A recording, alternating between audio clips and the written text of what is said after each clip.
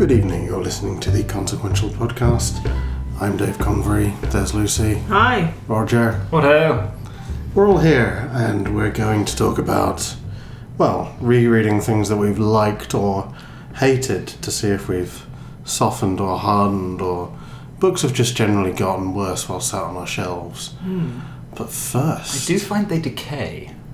Yeah, some of my Asterixes have got a little bit of pin mould on them. I was really worried about that because my You do not want pin mould on your Asterix. Lucy, what have you been reading? So this week, I've only got one, but it's a really good one. What is it? It's called Audubon, On the Wings of the World, by Fabien Grollo and Jérémy Royer. God, you sound like you've been reading much classier stuff than us already. Okay, so I imagine this is like a niche subset of the market, but if you want an extremely trippy comic about early 19th century American ornithology, this is the one for you. Say more. Throw away all of your other ones of those. This is the good definitive. Jean-Jacques and then later John James, when he anglicised his name, Audubon, was a French-born American naturalist who set himself the challenge of seeing and capturing by painting all of America's birds in the sort of 1820s-ish kind of time. That was really hard to do because getting around was difficult and there were a lot of diseases. So he has kind of a rough time. He has a lot of... This is where the trippy bit comes in. So at one point he's sort of in the woods and he contracts a fever and he's taken to a Native American camp to be treated by someone who his guide knows there. And, you know, like he's seeing his greatest rival in the sort of field of making books about American birds as a vulture, and it's really properly trippy, dream sequency, weird, but also really good, and about sort of... There's a lot of conservation in there as well. So, I mean, even at that point, he is kind of decrying the impact that civilizing the American continent is having on its natural resources. There's a lot of, like, that is very apparent to him even sort of 200 years ago. I mean, fuck the States and now, but... and it's also... he meets a young Charles Darwin at one point, and it sort of captures the kind of the crazy excitement, I guess, of early evolution. Just how completely, you know, nobody had been thinking or had been allowed to be thinking like that, and then to suddenly start introducing that. I mean, so Audubon himself was not into it at first, but as he gets older, you sort of follow him through the book, he starts getting kind of, you know, Darwin's saying these birds, they once had teeth, we found skeletons that look like reptiles, all of this shit, I think maybe they came from them. And Audubon's like, no, God made them to be awesome birds. But then later he starts kind of like seeing birds with teeth and stuff, and it creeps into his consciousness. I mean, he was kind of a shit to his family, not because he was a bad guy, just because of that thing where if you've got one extremely strong driving passion that involves being away all of the time, you're just not going to be a great dad. Particularly with the length of time travel would have taken. He was away for sort of 6-year stretches at a time. Wow. Yeah, didn't really see his kids a lot when they were young because he was kind of crazy at first with the need to paint all of the birds and how many birds there were and how long it was going to take to paint all of them. And as he dies, he turns into an eagle and bursts out the window. Is that poetic license? Yes. Or did that happen? No. It's one of those metaphors I've been hearing so much about. Well, it reminded me of Geis or Geish, that sort of guy becomes bird, flies out of window thing. But also... it was more just sort of a corpse launcher though, wasn't it? Well, so was this. It also, something I really, really, really liked about it, and I think this is the kind of French influence, it does that thing that I've seen in some of the Cinebook stuff. It does show, don't tell extremely well, and it does that very slow, only exposition is through telling the story. There's no background world building stuff, and it does a very good job of that. And it's beautiful, it's no brow. It's beautiful. But it's substantial. You're getting a lot of book for £15. Has it got that nice thick paper they use? It does. Oh. And the colouring is beautiful. Really? Honestly, I was a lot happier before I knew you were sexually excited by Nobrow's print stock. So yeah, my only regret about this is that it was actually officially translated and published in English last year, so I can't count it on my best of 2017 list, because so far it is a very strong contender. Dagnabbit. Yeah, I mean, I might do it anyway because I often bend I the will rules. call you out on that shit. I will. I don't know. We'll probably let you get away with it. What you We gonna us- do, we usually- daddies? We usually do. Roger, the Hello. voice of the patriarchy.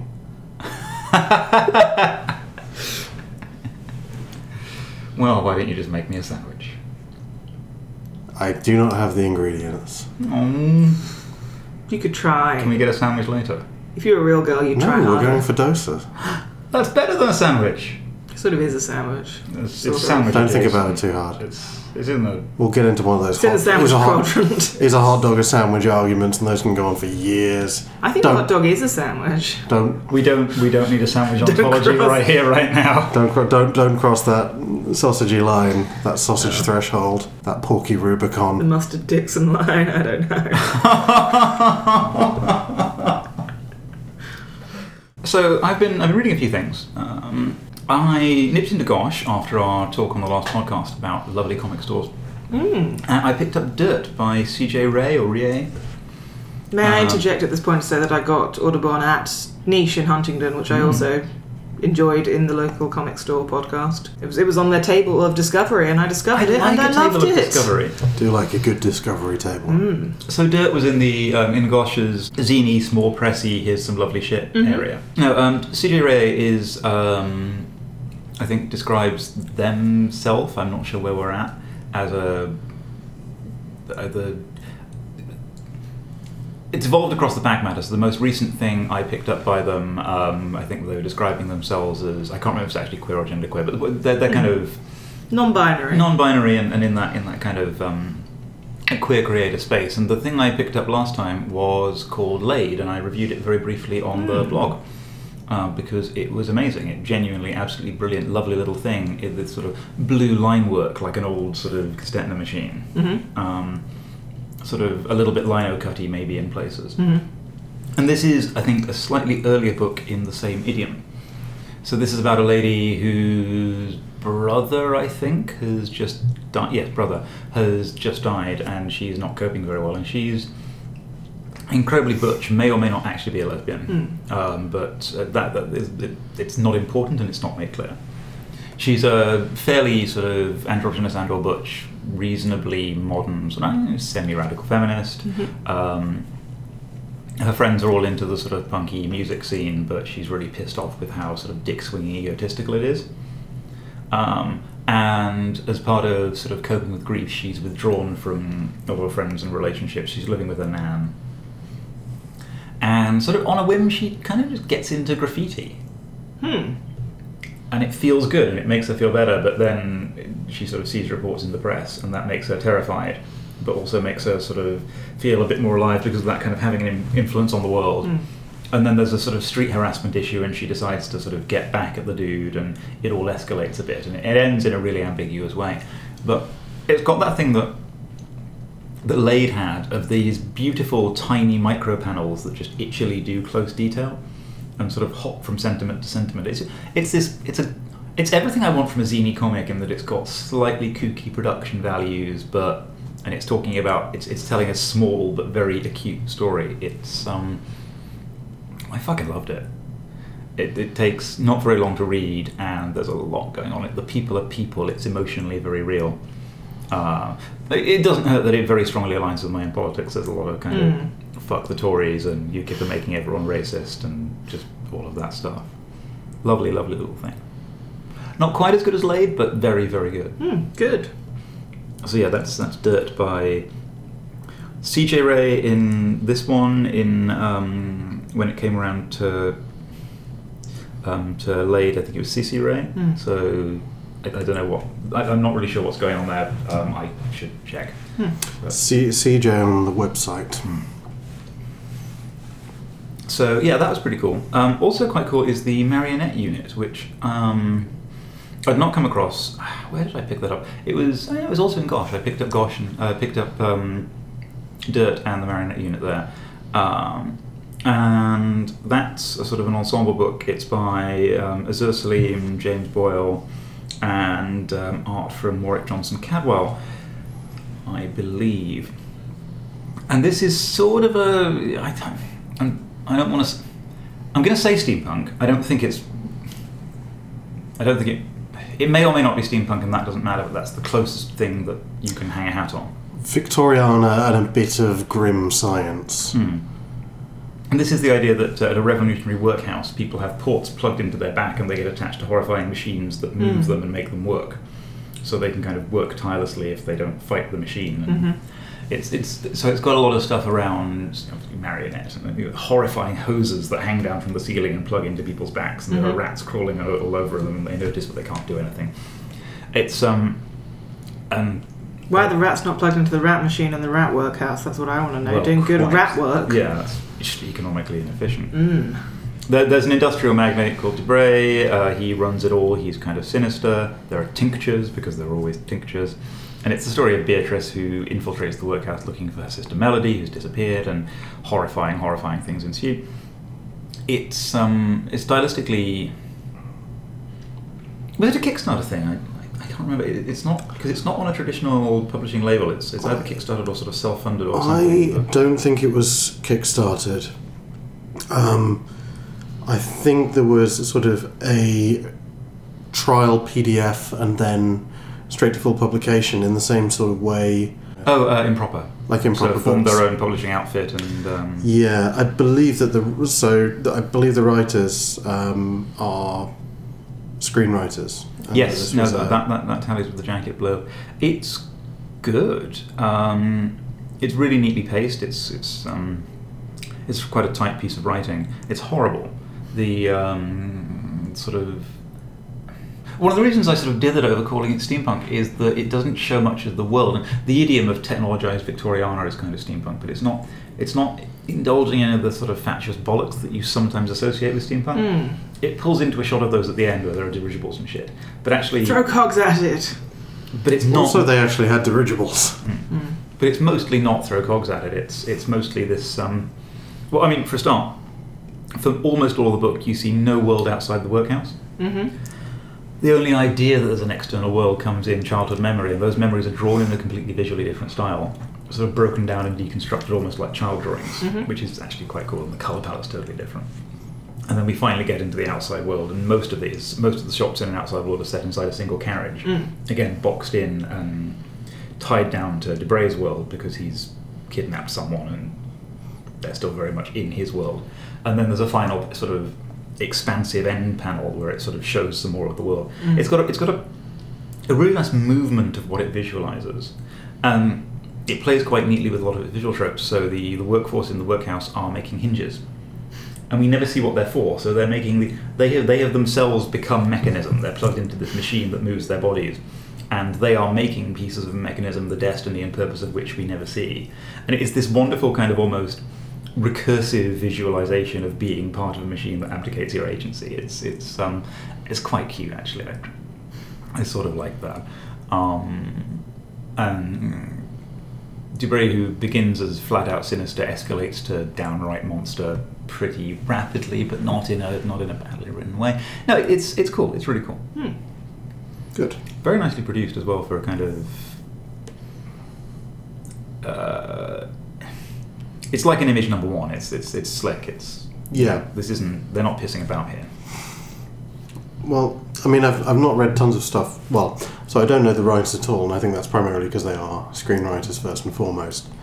Warwick Johnson Cadwell I've read bits and pieces of, just little bits here and there, and the sort of the Dangeritis thing that he did with Robert Ball a couple of years ago, where they did 1 page on, 1 page off to create a sort of ridiculous 80s action hero drama that's more or less set in the northeast, but with cyborg eyes and nonsense. It's good. It's the good shit. Marionette Unit it's volume 1 of some, so it's not a self-contained story. Well, it feels like although it's got a sort of the standard sort of peak and trough and sort of narrative thing, it feels like it's sort of maybe a first act or an establishing thing. I could easily see there being a series of 3, maybe 5 trades hanging off it, depending on exactly where it goes. It actually ended up reminding me a little bit of the Glass Books of the Dream Eaters, except a lot less shit. Well, it's definitely a lot shorter, isn't it? Well, yeah. I mean, to be honest, I actually quite enjoyed the Glass Books of the Dream Eaters. I think it just needed a more savage edit. I think that's fair, but there are very few novels out there where the villain wanks off the hero in a carriage. So just for that, it's it's justified its existence. There should be more of those. It's worth saying with Marionette Unit that it's not really sold to direct markets, so it's only available from sort of indie bookshops like Gosh and Page 45 and OK Comics, or from their website as a PDF. I think Gosh might have overordered, given they had a large stack of them and about £3 off it. They did have a large stack of them. They had a lot in. They got them signed. They've been on prominent display for, I think, 9 months or so now. It would be nice if more people bought it. It's good. Go and buy it. Do that thing. No, wrong podcast. Anything else? Yes, Paper Girls, the second trade. That came around fast. Not fast enough. I was waiting for it. And I could have just bought the singles, but I just can't be fucked. Yeah. We're not good comicsers. But they shelve well. No. And I buy digital, and then I end up double dipping anyway. Yeah. Because I prefer having the physical copy. So, Paper Girls, for those that don't know, is the Brian K. Vaughan and Cliff Chang thing. Is it one of the Wonder Twins on colours? It's Matt Wilson. Yeah, okay, Matt Wilson. The colours are amazing. Mm-hmm. By Wonder Twins, did you mean, is it Matt Wilson or Geordie Belair? Yes. Right. Yes, I did. It was Matt Wilson this time. The two people that colour good comics. The people that colour comics. Yeah. The comics colourers. Yeah, the good ones. Those people with their colours.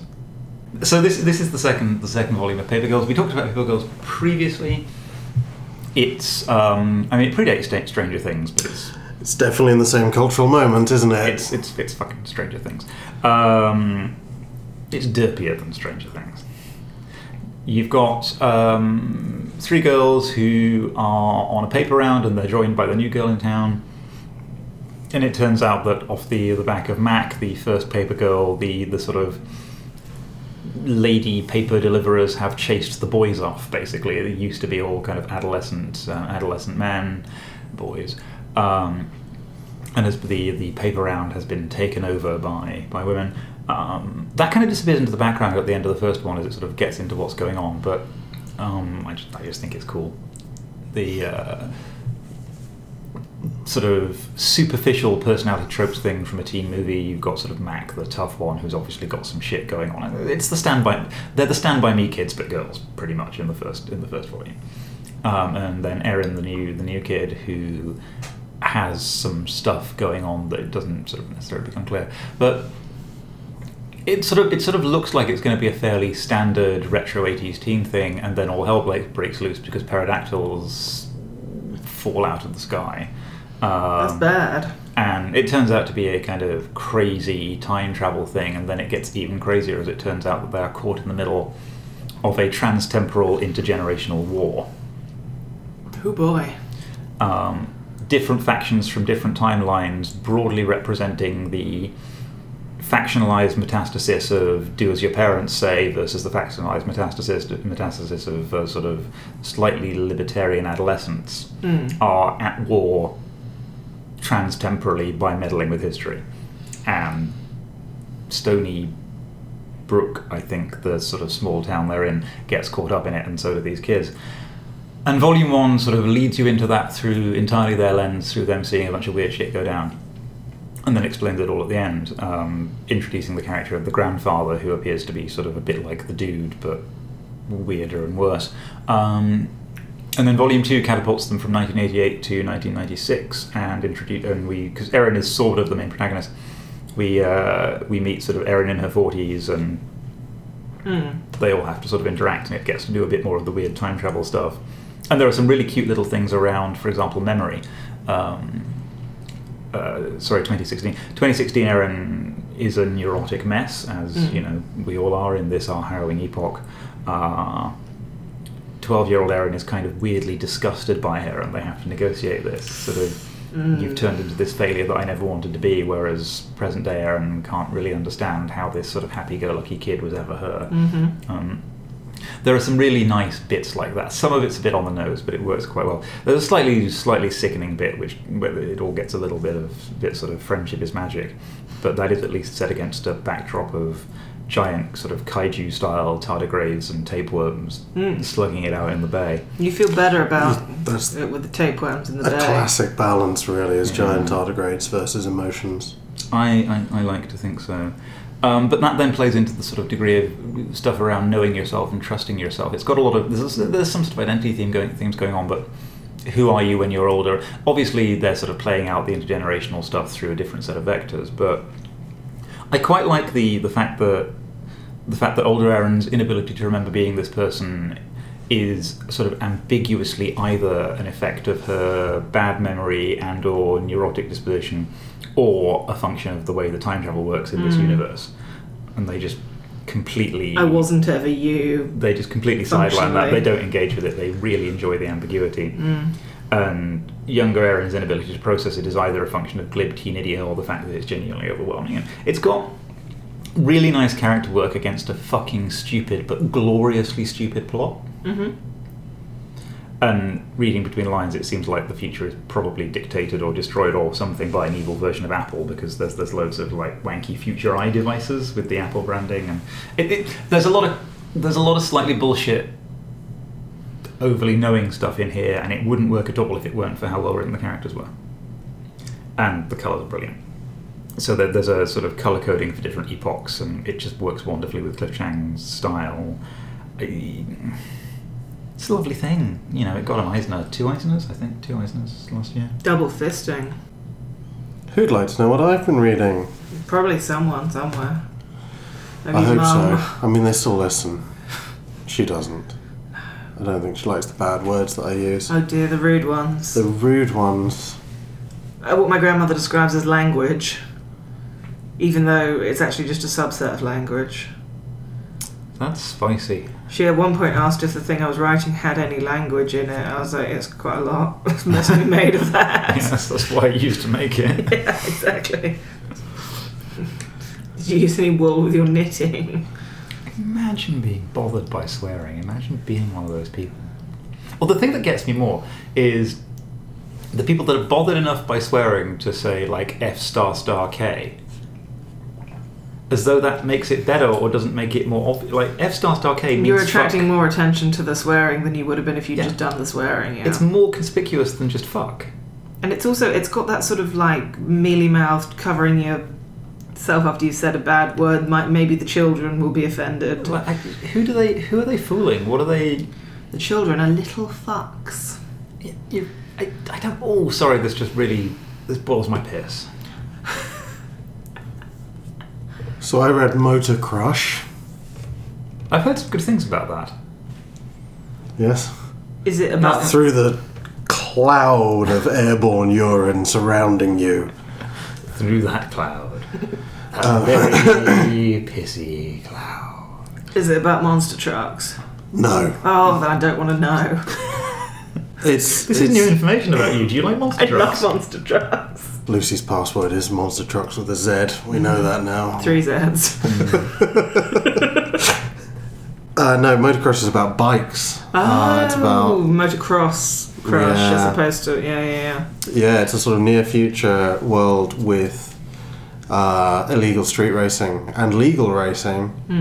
And like Burnout Paradise, if it was real kind of thing, or less. Yeah, except there are salubrious. actually people on the things doing the stuff rather than just sort of weird ghost vehicles like in Burnout. Yeah, it's by Babs Tarr, Brendan Fletcher, and Cameron Stewart, aka Team Batgirl. I was going to say that's not a bad lineup. Written by all of them, illustrated by Babs Tarr and Cameron Stewart. It is. If you imagine everything that's had a motorbike or racing in the last 30 years, it has chunks of that in it. There's bits of Akira and there's bits of Speed Racer. There's one very deliberate nod to Speed Racer. How about the John Allison universe? They went moped for a while. If there was, I didn't spot it. I see. But that's not to say it's not there. Did anyone end up in a canal? I can't rule that out, actually. Okay. There's a sort of LA-ish feel about it. And they have things they call canals. Yeah, they're not canals. They're not canals. No it's horses, just that bit no from, coal. No, it's just... No longboats covered in hippies and dogs. Illegal street races. It's...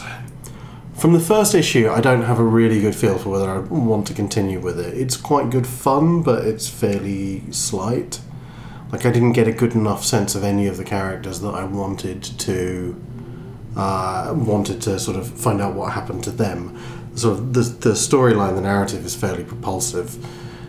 No pun intended, but essentially there's a bunch of racers, and they race for this illegal engine drug called Crush, which, it's an engine narcotic, which makes your makes engine it fast, but also just trip off its tits. yeah, but also it's illegal, and there's stuff happening, and people die for it, and sometimes people pour it into people and kill them with it. There's so much high concept stuff going on that it never really feels like any of the characters land. Yes. There's a lot of time spent selling the world rather than anything else. Attentive listeners might notice some twat on a motorbike gunning their engine endlessly outside where we record. That's a special thematically linked treat for you. We asked them to do it on purpose. Yeah, they're definitely doing it on purpose. They're doing wheelies in the car park. Yeah, they're across the definitely road. doing it because they're a good person doing a thing that we want. Are they wearing a little cape? Hopefully. Brum brum.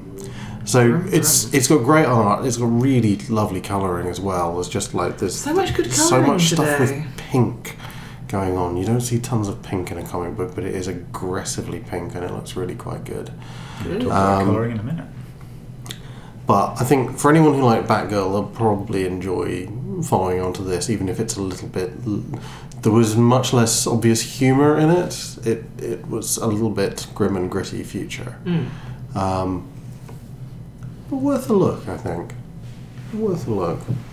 Also went back and was reading Immortal Iron Fist by Ed Brubaker, Matt Fraction, David Aja. So, it kind of Pretty good line. Team Hawk guy. Basically picked up from the end of Ed Brubaker's run and carried on. Immortal Iron Fist is Marvel's attempt to cash in on the 1970s kung fu explosion that by we're all making it nostalgic about. whiter. It's from the 70s. This run was a sort of mid 2000s, it was 2006, 2007, that sort of time. And the character is kind of he was orphaned as a child. He went to the mystical city of Kunlun, which is up in the Tibetan mountains, and definitely isn't Shangri-La. He was raised to be a martial arts fighter, and when he came of age, he became the Immortal Iron Fist. Did he have a mysterious master? Yes. Of course. But this is how it goes. So, what was originally a really cliched attempt to make a white and palatable kung fu star for comics, in this run just plays with all of the pulp tropes, but not just kung fu, absolutely fucking everything.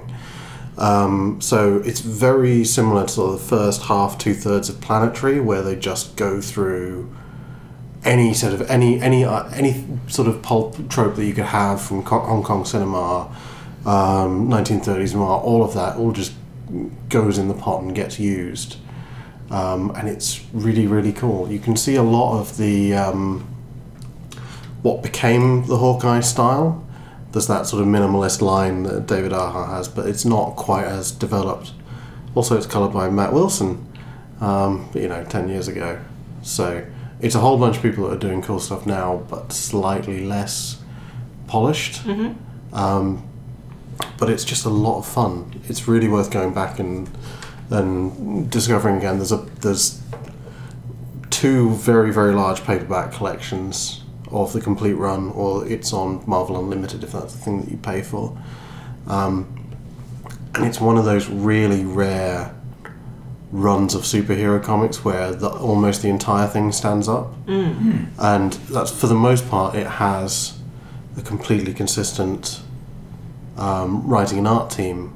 The only time the artist changes is when it sort of goes back into the past and visits one of the other Iron Fists, which it does a lot. There's a sort of 1930s adventurer style version with his team of plucky cohorts, who is a sort of I'm thinking Defenders of the Earth at this point. Yeah, very, very similar. So he's clearly modelled on, very clearly based on Doc Savage. He's sort of the Iron Fist of the 1930s who goes, or well, earlier than that as well, joins into World War One, becomes massively disillusioned with humanity and everything else, disappears into an opium thug for a while, and then when he comes out, leads a team of adventurers doing things around the world, protecting people. And he's introduced as a character in the present, and then you sort of dip back into his past, and you see other iterations of the Iron Fist. Also, there's a kung fu tournament. Of course. Against the other 7 mystical cities of the world when they align once every 300 years. Like I said, standard farting noises. Every trope imaginable gets pulled in together. The derisive fart. And it's great, and you people are cowards and liars for decrying it through the medium of farty noises. I want to read this. Bear in mind, I fucking love the Kill Bill movies. I think you'll probably enjoy a lot of it as well. There's so much good design in there. It's not quite to the same point that they got with Hawkeye, but there are just sort of ridiculous silhouette-y martial arts actions happening across the word boom. Dog. No. Why are you talking like this? Pizza Dog or GTFO? So yes, Mortal Iron Fist, still good. Presumably the TV show is going to be heavily based on it as well, because it's the only long and coherent narrative featuring that character since the 70s.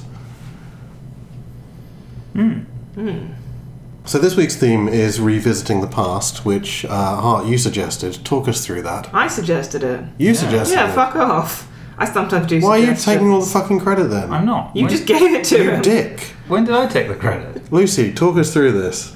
So the idea was go back and pick up something that you, I guess, had a strong reaction to when you read it quite a while ago, where you either sort of loved it fairly uncritically or you disregarded it fairly immediately. I don't really know which one we've all gone for. And, give it a reread with the benefit of hindsight and all the wonderful experience and wisdom you've accumulated ever since and see how it compares. I've been stockpiling this shit out of some pretty good wisdom. Good? The good stuff. Yeah, no, you need it. Yeah. You specifically. So, yeah. What did we all go for? I went for Watchmen. A safe choice, but one that I'm really glad I did. I also went for Alan Moore. I went for V for Vendetta. The Druid of Northampton is serving us well. A piquant nonsense for our times. And I went for Day Tripper by Fabio Moon and Gabriel Bar. Yes. From Brazil, not Northampton. Yes. It's further away. Yes. You can't get there on the A14. Yes. Watchmen. Why did you pick Watchmen? Why did I pick Watchmen? It is, I think, the first comic I ever properly read. My friend Andy lent it to me when I was in my second year at university, which places us nearly bang on 10 years ago. Whew. Yep. And I was at the time studying English, but had never read comics in any kind of close reading sense. I had no fucking clue what was going on art-wise. I liked it a lot at the time. I remember being very compelled by it and gripped by it. But also, it's in hindsight, it has suffered from the problem I sometimes do of just projecting assumed bad things onto the past. So I was kind of afraid that the gender politics were going to be worse than I remembered because my sort of understanding of the nuances of gender politics was worse at the time that I read it. I was less likely to be able to spot that stuff at that point. I'm glad to say it's actually been a pleasant surprise. Yes. But also it's been a pleasant surprise in every way. I'm getting so much more out of this book reading it 10 years later than I did the first time around. I think it's playing on tropes of comics, tropes of pulp and superheroes and noir, and also sort of dicking around with semi-recent history. And I've just read a lot more of all of that stuff in the intervening time. I have a much, I get more of the jokes. I have a richer understanding of the context. That makes it a more rewarding read. It's definitely a deconstructionist take on superheroes. And also it was written at the peak of the Cold War. A little bit of distance does help. Yes. But it's also something that, as a kind of, and I think you're probably going to get onto this as well, Roger, as a sort of, this is the symbol of the degeneracy of our times thing. And it also, I saw the influences of this on Transmetropolitan a lot more, having read that in the intervening time as well. They feel like kind of the same thing with a sort of 10-15 year gap almost. Different takes on it, but the sort of meandering through the city, the stories being told through little snippets of people, and there was no lasting peace after World War II, and the sort of the nice future where nothing bad ever happened hasn't ever really materialised. And it's really interesting in the middle of our current crisis to read the late 80s crisis. It must have been nice reading something with the doomsday clock that far away from midnight. Yeah. But, and you know, the idea of the Soviet Union being a massive threat is cute. Our threats are weirder and worse now. Our threats are on 4chan.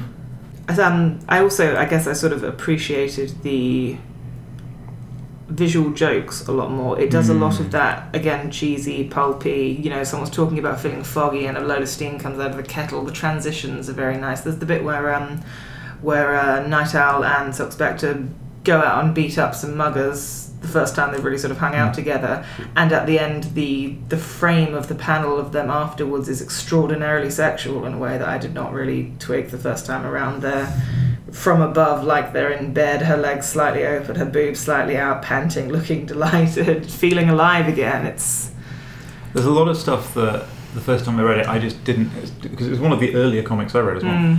Maybe not quite the first, but not far off. And so much stuff I didn't get, which coming back to it later, like the panel structure. The Devo jokes. The stuff tying his sexual dysfunction into the sort of the superhero stuff is sort of, it makes sense in terms of the character. Oh, yeah. And it's one of the places where the film really breaks down. Yes. Because they decided to make that scene just hyper violent. And it sort of lost that sense of sort of daring do and superhero righteousness that's required for the morality to be on the sexual stuff to land. Yes. And then they set the sex scene after to Leonard Cohen's Hallelujah and the sexiest song known to ruined man. Everything for everyone forever. That was bad. That was really bad. But I think that's a very good example of how the comic works and how even the slightest reinterpretation of that really falls down. But it's also, I mean, for me, that was something that I had no ability to read and recognise 10 years ago. So I was actually sort of, you know, I tend to think 10 years ago I was a lot less dysfunctional than I am now and a lot more able to do various things. But actually this was sort of a lesson in, I've learnt some stuff. I have maybe grown as a person in some ways. So that was quite nice. Also, first time I'd ever used the Comixology app on my phone doing the panel-to-panel thing. It really helps with my not knowing what the fuck is going on problem, it turns out. Well, Watchmen might be one of the few things that's structured tight enough for that to work. Yeah, because it's the 9-panel grid on pretty much every page. Pretty relentlessly. But some of the sort of, the very slight bits of animation for sort of the reveal-y type panels is nice. And I think also maybe part of the problem that I hadn't really realised before is when I'm trying to read through a whole page, I struggle with focusing on the thing at hand and not getting distracted by all the other stuff. So actually taking it panel by panel cuts out a lot of that and lets me focus a lot more on the kind of art and composition than I usually am able to. And it's got whole pages and entity things going on. But so one of the things, and I will talk about this a little bit, that I found with the V for Vendetta is that it's from a slightly different idiom. Last 10 years or so, 5 years, I don't know, last while, there's been a lot of use the whole page, play with the panel structure stuff, and this feels like it's from an older tradition, and it still plays with it. There are still whole pages, there are still things mucking around the panel structure, but that deliberately regimented small panel, small panel, small panel thing that Alan Moore seems to like to do. Yes.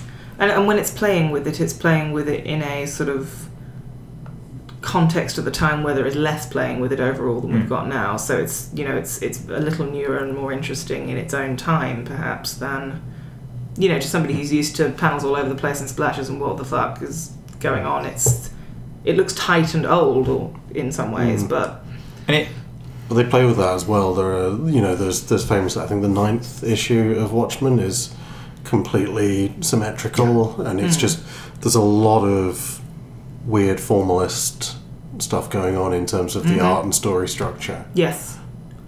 The Black Freighter staff breaks the form a Oh bit god, more. yeah. When the first time I read that, I practically skipped through that. I was like, yeah, boring. Boring pirate stuff. And it's sort of the soul of the book in a weird sort of a way. It's You also get the nice little recurring motifs. The first Night Owl's obsolete machines sign outside his garage that the second Night Owl walks past a couple of times. There is always a significance to that obsolescence, and it's slightly different each time, and that's great. It would be nice to be able to reread it for the first time, and if you've not read it and intend to, don't listen to this. But just the reveal that Rorschach's been there the whole time as well is quite nicely handled. Yes. I also it's a lesson in where to go with this. I'm much better at seeing when a dude is a dickbag than I was when I was 19, is what I'm trying to say. Because at the time, the whole Dr. Manhattan brooding mysterious Superman thing kind of got to me in a sort of playing it straight kind of way, whereas now I'm just like, fucking hell, you're an asshole. You're a giant blue naked Mr. Darcy. Yeah, exactly. You know when he summons Laurie to Mars, and the first time I read it, there's multiple panels. I think it's about 6 panels where she can't breathe and he's doing nothing. And the first time I was like, oh, the joke's that humans can't breathe on Mars. And I'm like, no, the joke is that he's just fucking colossally insensitive. Yes, he's... yeah, by the time it's as many panels as it is. Yes. Like, yeah, it's... His butt, so sad, so blue. And yet eternally perky unless he chooses otherwise. It's a good butt. There's a lot of good butt in this comic as well, which, having always been an ass man, I enjoy. An interesting, by which I mean horrible, thing. DC Comics will not let Watchmen die. They will not let it be a story that stands on its own. So they did before Watchmen. And they've done a whole bunch of continuity correcting stuff over the last 6 years. Starting with Flashpoint, then the New 52, and now Rebirth, where it's revealed that everything that fucked up the previous continuities was Dr. Manhattan. They've actually introduced Watchmen into the mainstream DC universe. Or at least Dr. Manhattan. Do they not understand that what makes it work is it and itself and its nice tight structure and the fact that it is a self-contained unit, and you don't need to bolt all of the other shit onto it just because it's going to make you some fucking money? I mean, does nobody at DC have that intellectual capacity? Or... No. I'm forced to conclude no. I suspect... it's going to sound like I'm being charitable, but it's really not. I suspect that they do have the capacity to understand that and do not care. They choose not to because the money speaks louder than the intellectual purity of the thing. Yes. Considering some of their other practices, like, not getting rid of that dude. Yeah. I don't... Thinking isn't their strong suit.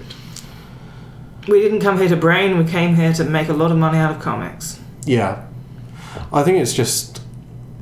It's completely by the by, but a company that is now run by Jim Lee, who was one of the founders of Image and went there because he was being mistreated as a creator and wanted a company where, they could all have their own things and based on their own Create stuff. your own properties, all get along. Is going to such an extent to cram this back into the mainstream DC universe is fascinating.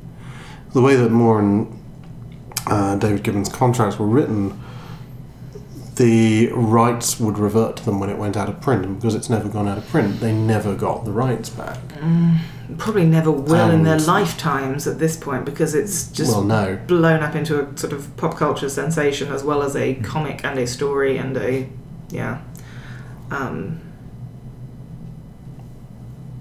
going back to Dr. Manhattan very briefly, there was the panel was saying, don't you see the futility of asking me to save a world that I no longer have any stake in? And that feels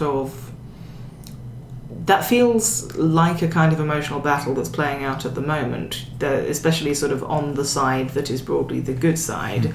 It seems to be sliced up between despair and futility and what's the point, and no, maybe there is something good about being alive, we should at least try. I increasingly...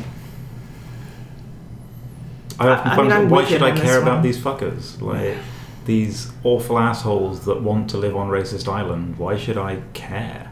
Have we And never? it's because I've got to live in their fucking ashes. But Have we never just said, here's some territory, go there, we won't send you any people you don't like, and you can fucking kill yourselves and each other if you want to, but we don't want you to be racist here. If you want to be racist, go over there. I'm sure you can't actually do that well, in any practical logistically you way. probably can't, but we especially can't because they're in charge. Mm. Are you glad you reread Watchmen? Yes, I mean, I haven't actually finished it yet, and I'm not going to stop here just because we did the podcast now. I'm 100% carrying on. Good. Because it's very dense and I didn't have a lot of time.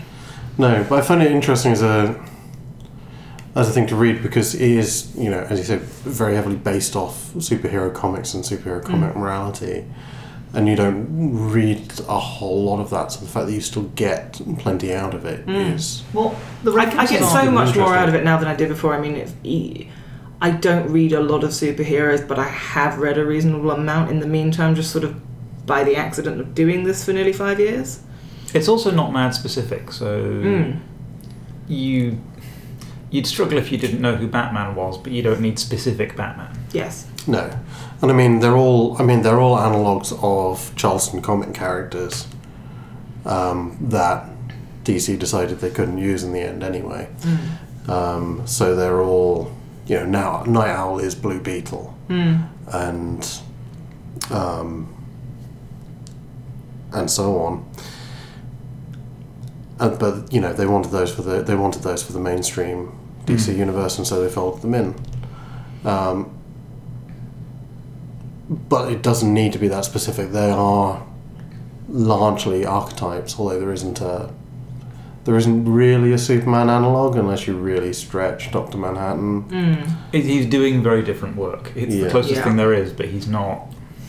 He's he's filling the universal savior role, except he's largely abdicated it.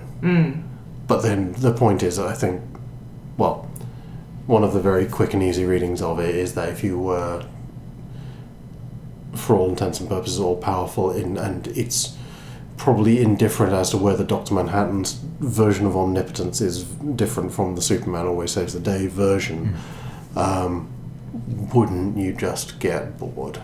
Well, I mean, he makes when he's talking about the way that he sort of perceives time and events unfolding, the human characters are often like, well, you knew that was going to happen, why didn't you do anything about it? And his take is, I'm also a puppet, I can just see the strings, I know how I will react to it in the future, I don't get control over that. Fuck, that's bleak. But yeah. But interesting. And another thing that I really, really like about Watchmen, and I like it about Alan Moore in general, and I like it about Weird Uncle Warren, his spiritual successor, the sheer unironic violence. Just, horrifying. Sometimes for comic effect, but often not. As in, it's real, it's not tongue-in-cheek, it's Yes. not enjoying itself. This is violence that is violent, it's horrible. Yes. Yeah. No, I like that. I like that. Very much there in V. Yes, and one of my sort of preferred portrayals of it, because otherwise you lose the impact, you make it campy, I don't know. Or you romanticize it. Yes. A lot of the tongue-in-cheek stuff is... This is horrible, and it is a thing that humans are capable of, so we're going to show you the horrible things that humans are capable of, because that serves the ends of the plot.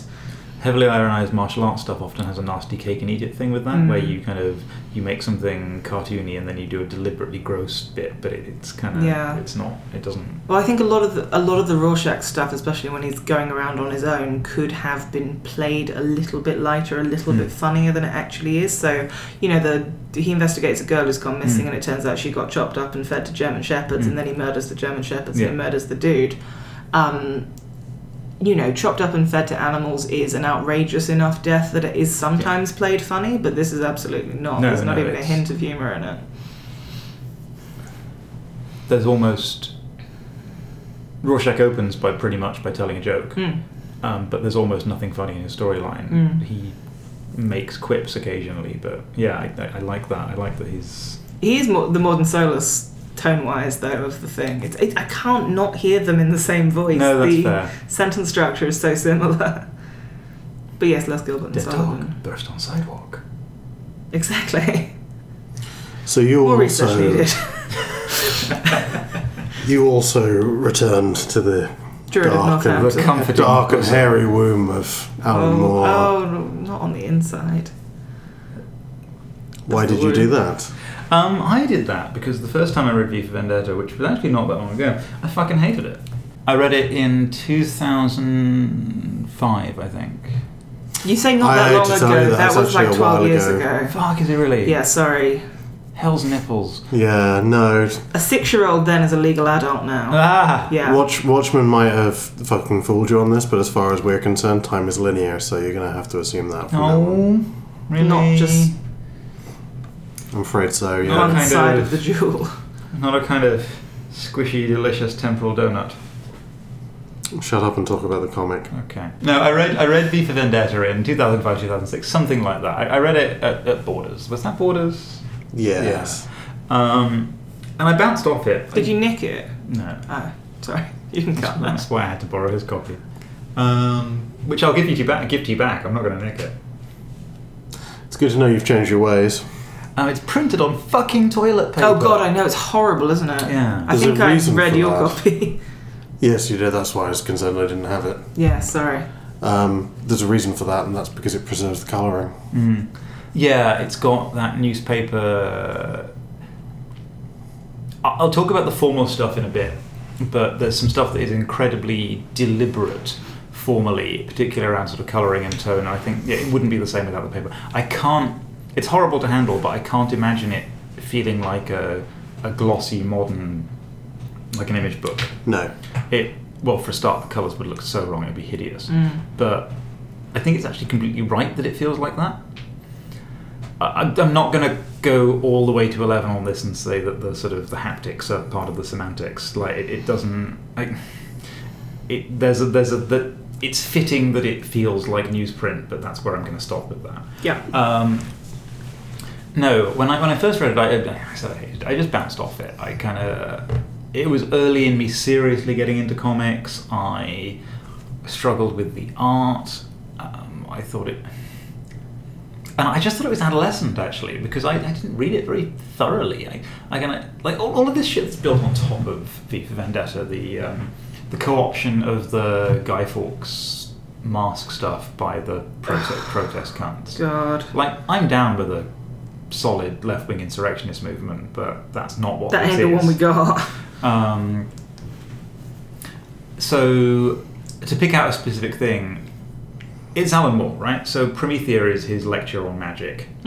V for Vendetta, whilst also being a good story with well-realised characters and all of that jazz, is his lecture on, if not politics, then the intersection of types of view of justice and freedom.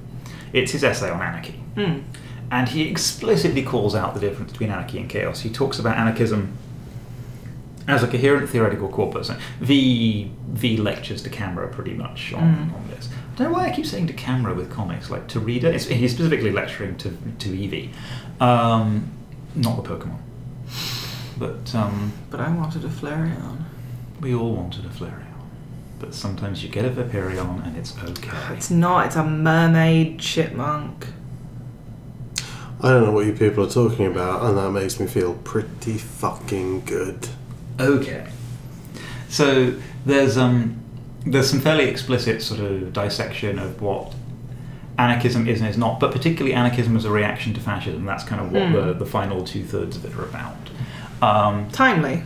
And yeah, Christ, I do not read this book now. Like, if the world ever returns to something approximating sane, go and read this. When you can give yourself the emotional distance Yeah. between now and a book. It's not gonna help. This isn't gonna give you coping mechanisms. This is going to make you want to become a domestic terrorist. It was very much written as a response to Thatcher's re-election in the late 80s. Yeah, quite explicitly. But that was still kind of back when these were all like portents and warnings instead of actual reality. This is the thing. The gap has closed. Alan sees further than we do. It's the hair of his womb. And the snake god that lives in his bath. Yeah, And also he's quite smart. really quite smart. But the gap has closed to the point where, maybe not quite in the UK. I don't think totalitarianism is on the cards. I think just a slide to grubbier and grubbier and grubbier, and then we'll get caught up in whatever gets kicked off by the states, probably nuclear war. But you can sort of see the preconditions for totalitarianism forming in the what has been described as a stress test on the Constitution that's happening across the water at the moment. But no, this is it. Moore's kind of envisioning of a fascist future. You can kind of when I read it somewhat adolescently, you can pick up. Oh yeah, this is a fun dystopian. It's extremely compelling. The journey from something resembling the normal of the 80s and the normal we would maybe understand now to where they end up is reasonable. But I bounced off the art and I thought it was glib, and I didn't take kindly to being lectured about anarchism in what I thought was a fairly superficial way. And I realised in hindsight that actually I made a fairly superficial reading. V for Vendetta is not perfect. There are problems with it, but I feel the same about Watchmen. If it helps, my initial reading was a lot more superficial than this one. I think if I had to make a glib generalisation, because I think my early reading of Watchmen was quite similar to yours. Alan Moore is so, in a lot of his work, is so obviously affectionate for and is so obviously playing with the tropes, not only of comics, but the tropes, but playing with a view of comics that is quite casual, like the newspaper funny strips, the superhero stuff, that you don't realise how smart he is if you don't give it the time. I think with both V for Vendetta and Watchmen, probably all of his stuff, there's the dumb read and the smart read, and both are entertaining and both are capable of happening within the same person with about a 10-year gap. And so you can just clip through V for Vendetta as this sort of vengeance anti-fascist romp that doesn't really do anything. Yes. Or you can reread it in 2017 as something horrifyingly depressing with an urgent political message that would never land, but that also would never work. So a lot of V's insurrection is obviously not achieving much, and his hope for what Evie will achieve may or may not go anywhere. Quite similar, like it's not quite as acute, but the ending of Watchmen. What happens? Do we win? Do we lose? There isn't much ambiguity. It's pretty obvious that everything's going to turn to shit. But like how fragile is that utopia? How much does So can Evie as a successor to V actually help them pull through? He's burned everything down. Can they build anything? And it's not very optimistic, but it entertains just enough ambiguity. But what I completely missed the first time was how fucking astonishing the art is. Well, I genuinely it rereads quite well. Alan Moore's work rereads really well. It stands up to the distance. David Lloyd's work, fuck me. And Siobhan Dodds, I think, Siobhan Dodds, the colorist. Between the two of them, it's got this ink-washy sickliness, like everything's under bad streetlights, which it is. Not that much of it takes place in daylight, which again I didn't realise the first time I read it. Watchmen's similar. They're thematically similar. Watchmen's a lot more neon. Watchmen's very much that sort of grubby neon 80s take on Much New York. Smaller palette. This is atrophied newsprint. This is slimy oil. This is like oil on the pavements, colour washes, but all in almost not quite half tone. It's that greyness of 1980s newsreel, isn't it? UK newsreel in particular was very and it tiny grey and urban and concrete. Yeah. Tiny panels, and when it breaks out into something bigger, it uses it very sparingly and to tremendous effect. And it keeps things compressed. Alan Moore is very good at keeping things compressed, narratively, but with David Lloyd and Don, fuck me, the colour is good. It's sickly, it's strange. It plays really well with light and shadow, geometric abstractions. The fake computer is just a series of it's just some squares in the background, and you never hesitate for a moment to feel this is some kind of eerie, semi-intelligent presence. It's extrusion of sort of the 70s into the 90s and assumptions about technology actually falls short. So the future it projects as 1998 is less technologised than 1998 actually was, albeit not by masses. Same is true of the 85 and the 85, but with Dr. Manhattan's abilities in. He's weirdly good at future guessing. It's plausible. It's sci-fi. I mean, I love a Yesterday's. Not enough big screens, but I love a Yesterday's Tomorrow. Yes. Oh God, yes. And this is a plausible but understandably wrong Yesterday's Tomorrow. And it's just fucking great. Things about it though, so it's got this really interesting 3-act I guess, sort of 3-act structure, but they're all described as a prologue. At the end of all of them, it says end of prologue, and it keeps the sort of ambiguous thing open. Chain of identity. Like you, I was worried about the gender stuff, and actually it's worse in V than I think it is in Watchmen. Yes. There's a lot of male gaze. Some of that is it instantiating the world. But V has this thing about the Prime Minister, is it Susan's relationship with the fake computer as being sexualized and being comparable to V's fetishization of Lady Justice. And sort of various talk about, well, you having bedded my mistress, I shall bed yours, and lots of... But you've also got the sort of older, experienced man talking at a young woman about a lot of stuff that he really cares about thing, whereas in Watchmen the power balance of the women is slightly better. Yeah, and there's some fairly grotty stuff in V. In Watchmen, there's definitely a pre- and post-60s take on that in the two versions of Silk Spectre. Yes. And also, I mean, there's lots of... It's not that nothing bad ever happens to women, but there's a lot of sort of thinking and talking about and other perspectives that aren't just, yes, you deserve that to happen to you in Watchmen, which made it feel sort of more nuanced than I was hoping for, even. Even though there is sexual assault in Watchmen in a couple of instances, it is never cheap. No, it's not gross, it's and never it's for not shock male-gazing, value. no. Also true in V, with one exception. As it is sort of explored from the perspective of that's not right, as well as from the that's the thing that happens perspective. And the really sexualised gazy stuff in V is confined to the cabaret show, and only when we are being explicitly told that it's not okay. So it's not... This isn't like Alan Moore's a big misogyno prick. He may or may not be. I doubt it. But if he were, I think it would read more obviously, because they don't tend to be great at hiding it. Yeah, it feels like the instantiation of a world full of misogynists rather than a world by a misogynist, if that makes sense. So it's uncomfortable, but I think the uncomfortableness is discomfort is. There we go. I think the discomfort is salient as opposed to accidental. It's sort of unlikely in any case that a fascist state would have allowances for gender in the same way that it wouldn't have allowances for skin colour, religion, anything. It's I don't know, so coming back to it, I'm thinking about the things I bounced off. Its political engagement is actually reasonable. It's not adolescent in the way that I was adolescent when I read it. It is an adolescent book, is basically my takeaway from that. So the conclusion I came to, the little bit of cringe of fear inside me was because I associated it with the things of being cringingly adolescent and young, and that was me, but that was not the book. And I had not really realised that distinction, and the fear was again sort of me rather than the book. I wonder if there's an extent to which this is glib, but I'm going to float it out there. When I read it, I thought I was smarter than Alan Moore, and now I realise that he's smarter than me. I don't know, that kind of... I mean, you don't have a snake god in your bathtub either. Yeah. That sort of late teens, early 20s, over-entitled Cambridge literature grad thing that we both had going on.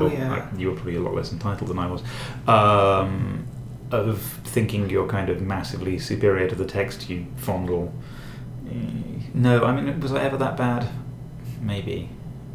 Depended on the text I was fondling. Yeah, but you know what I mean, that kind of thing of, I am literate, I can engage with this thing, stomp. There is nothing I can't read. There is, but I mean, I guess, I definitely used to have much more of my mind is so great that there is nothing I can't understand if I put it to it, and just time is showing me that was patently false. And there are things that I don't want to be that douche that says, oh, you need to have lived through such and such, you'll only understand such and such a book in your 60s. That may or may not be true. I want it not to be true. I want everyone to be able to read everything. But there's definitely life experience that I've had that makes some of this feel more immediate. And that could just be this epoch. That could just be living through our horrifying present times. I think also what is interesting is you'll enjoy it better or understand it better at X age. It doesn't preclude you from reading it earlier or later. Yeah. There are plenty of books that I think, that you come back to multiple times and you get something different from them every time. And all of those experiences are interesting and valid. It's not like just because you were young and you got something different when you were 40 means the young thing was wrong or you shouldn't have done it. Yeah. I'm glad I read it when I did, even though I didn't get a lot out of it, and I'm even more glad that I read it again now. It's I've swung entirely from thinking it was the Alan Moore that you read to be completist but you don't really enjoy, to thinking it's genuinely fucking brilliant, and being really sad that it was tainted by that garbage movie and by the fact that it's been misinternalized by a bunch of pricks that don't understand anarchism. Like, it's actually not a bad primer on...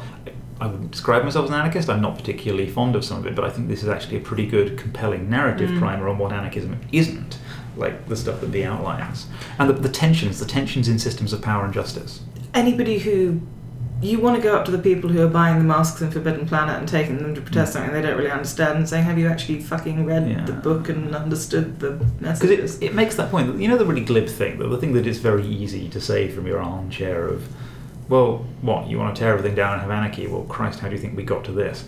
And it sort of, it kind of makes that point of steering what you get afterwards is still part of the exercise. Yes, and I mean, flipping into some of my other experiences in the workplace, that's a thing that a lot of people fall down on, you know, strategy-wise, thinking we're done as soon as we've got a plan or made a change, as opposed to seeing change as a long-term management project that has a post-change phase that you also need to fucking manage carefully. So, yeah, turns out that Alan Moore comic that's really famous that everyone likes is actually really good. Yeah, good job. Mr. Convery. So, Day Tripper by Moon and Bar. I don't know if I've ever mentioned it on here, but I did review it on a site I used to write for about 5 years ago. I think I also talked about it because I read it a little bit after you did. Okay, well, the basic premise... during the podcast.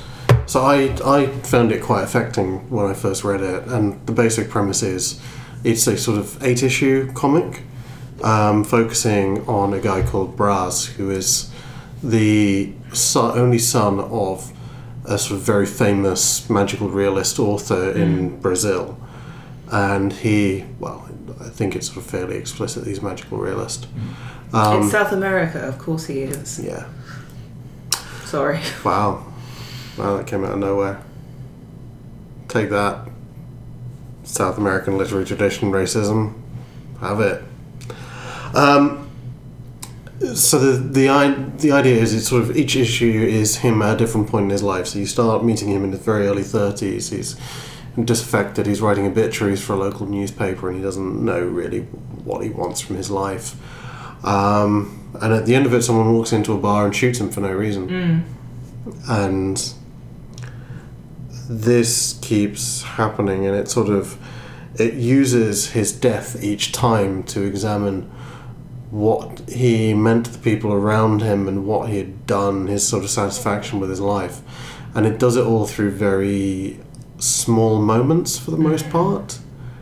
Or it emphasizes the banal.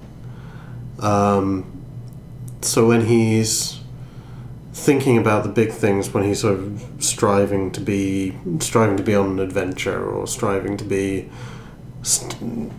living up to his father's legacy and that sort of thing, he sort of fails, is distracted, isn't looking at the world around him. But then when he's sort of focusing on small things, he still dies horribly again and again, but he's in a sort of slightly more engaged with the world around him, and it sort of slowly builds a narrative of him actually reaching the end of a life that he considers well lived and that he is satisfied with, by building up all of these different moments and things that have happened or could have happened to him.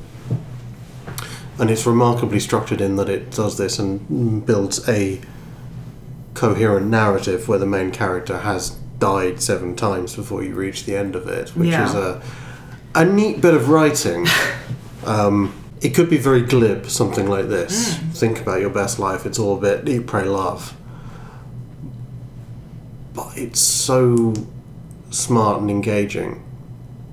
So I reread it thinking, maybe in the same way that I was being quite puerile, maybe it was something a little bit, maybe it was tackier, maybe it was just more emotionally gauche. Than I thought, and I was being, an overly gushing imbecile, thinking this was brilliant work. But no, I was right.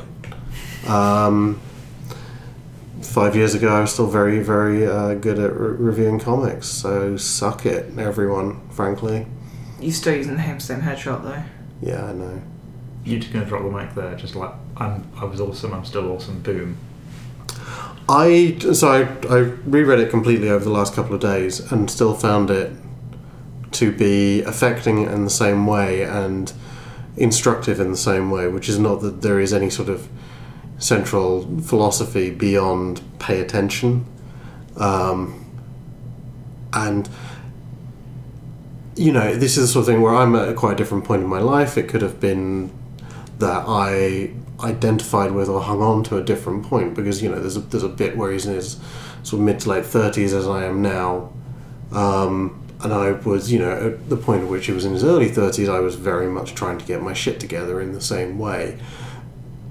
But what's interesting on revisiting it is that I did not hang on any particular age. It is well enough written that it's identifiable through any point, and even if he's portrayed as someone who took his time getting his shit together, but even with that, he's still at the various points has something useful and is identifiably the same character with the same issues and the same quirks, even if he is gradually managing to get his shit together piece by piece by the time he's 78 or so.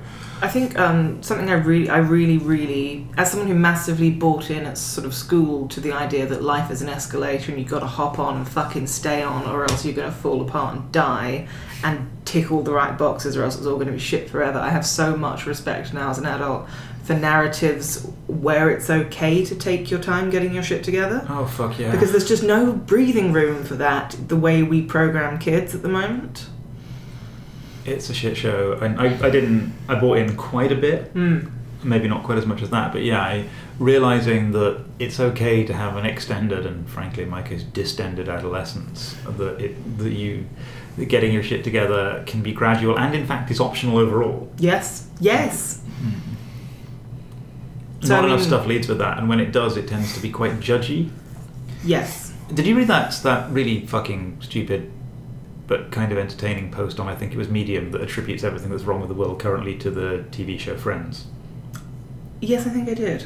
And its core thesis was that anti-intellectualism is rooted in laughing at Ross, which is ridiculous because he's one of the worst characters ever to be written in anything. And it's not because he's too smart and everybody couldn't handle that he's too smart, it's because he's dreadful. But I'm willing to attribute the decline of civilization to Friends, not least because one of the things that it peddles is that... Anyway. I've only ever seen a couple of episodes of Friends when someone who I'm no longer in contact with forced me to sit down and watch them back to back. And the only thing I can remember about that character in particular is that at one point, this is in fact the only thing I can remember ever seeing in the TV show Friends, he leant in and overtly mouthed the words, "the moist maker." I no longer have context for that. I no longer understand it, but I know that it happened. This has been the Dave's Therapy section of the podcast. Unfortunately, we're not qualified to help. That show is hot, salty garbage, and we shouldn't be discussing it. If you would like help, we know a show you could write to. That does seem like an excellent point to wrap up at.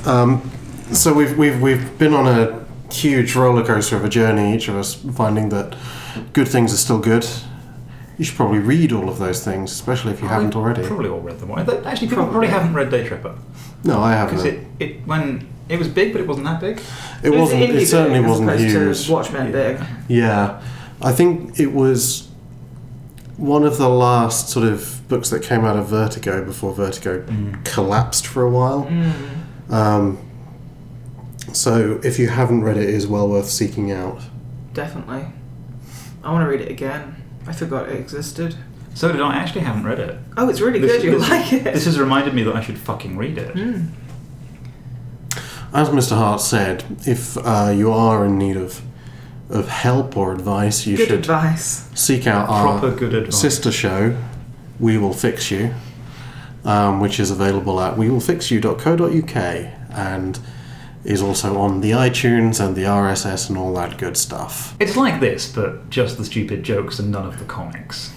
But you've heard us here talking about our own emotional journeys and how much we hate society, so if that's the kind of perspective you want on your problems, which it probably isn't, because we're still all shit shows. If you just want 20 minutes of our borderline nihilistic kind of anti-capitalist nonsense, go and listen to that show. And if you want us to answer your questions, give you the advice that you need, get you through those difficult times, email wewillfixyoushow@gmail.com, and we will indeed Fix you. And with that, Oh, look at us getting all transmedia and cross-promoting like people that work in marketing. good night. Ta-ta. Bye.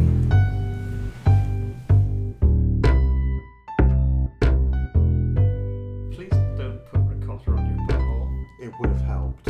You know it would have helped. Particularly the Tesco ricotta, which is slightly wetter than the other brands. It doesn't taste as good. No, this was dry and Oh, yeah. firm. You could have really packed it on.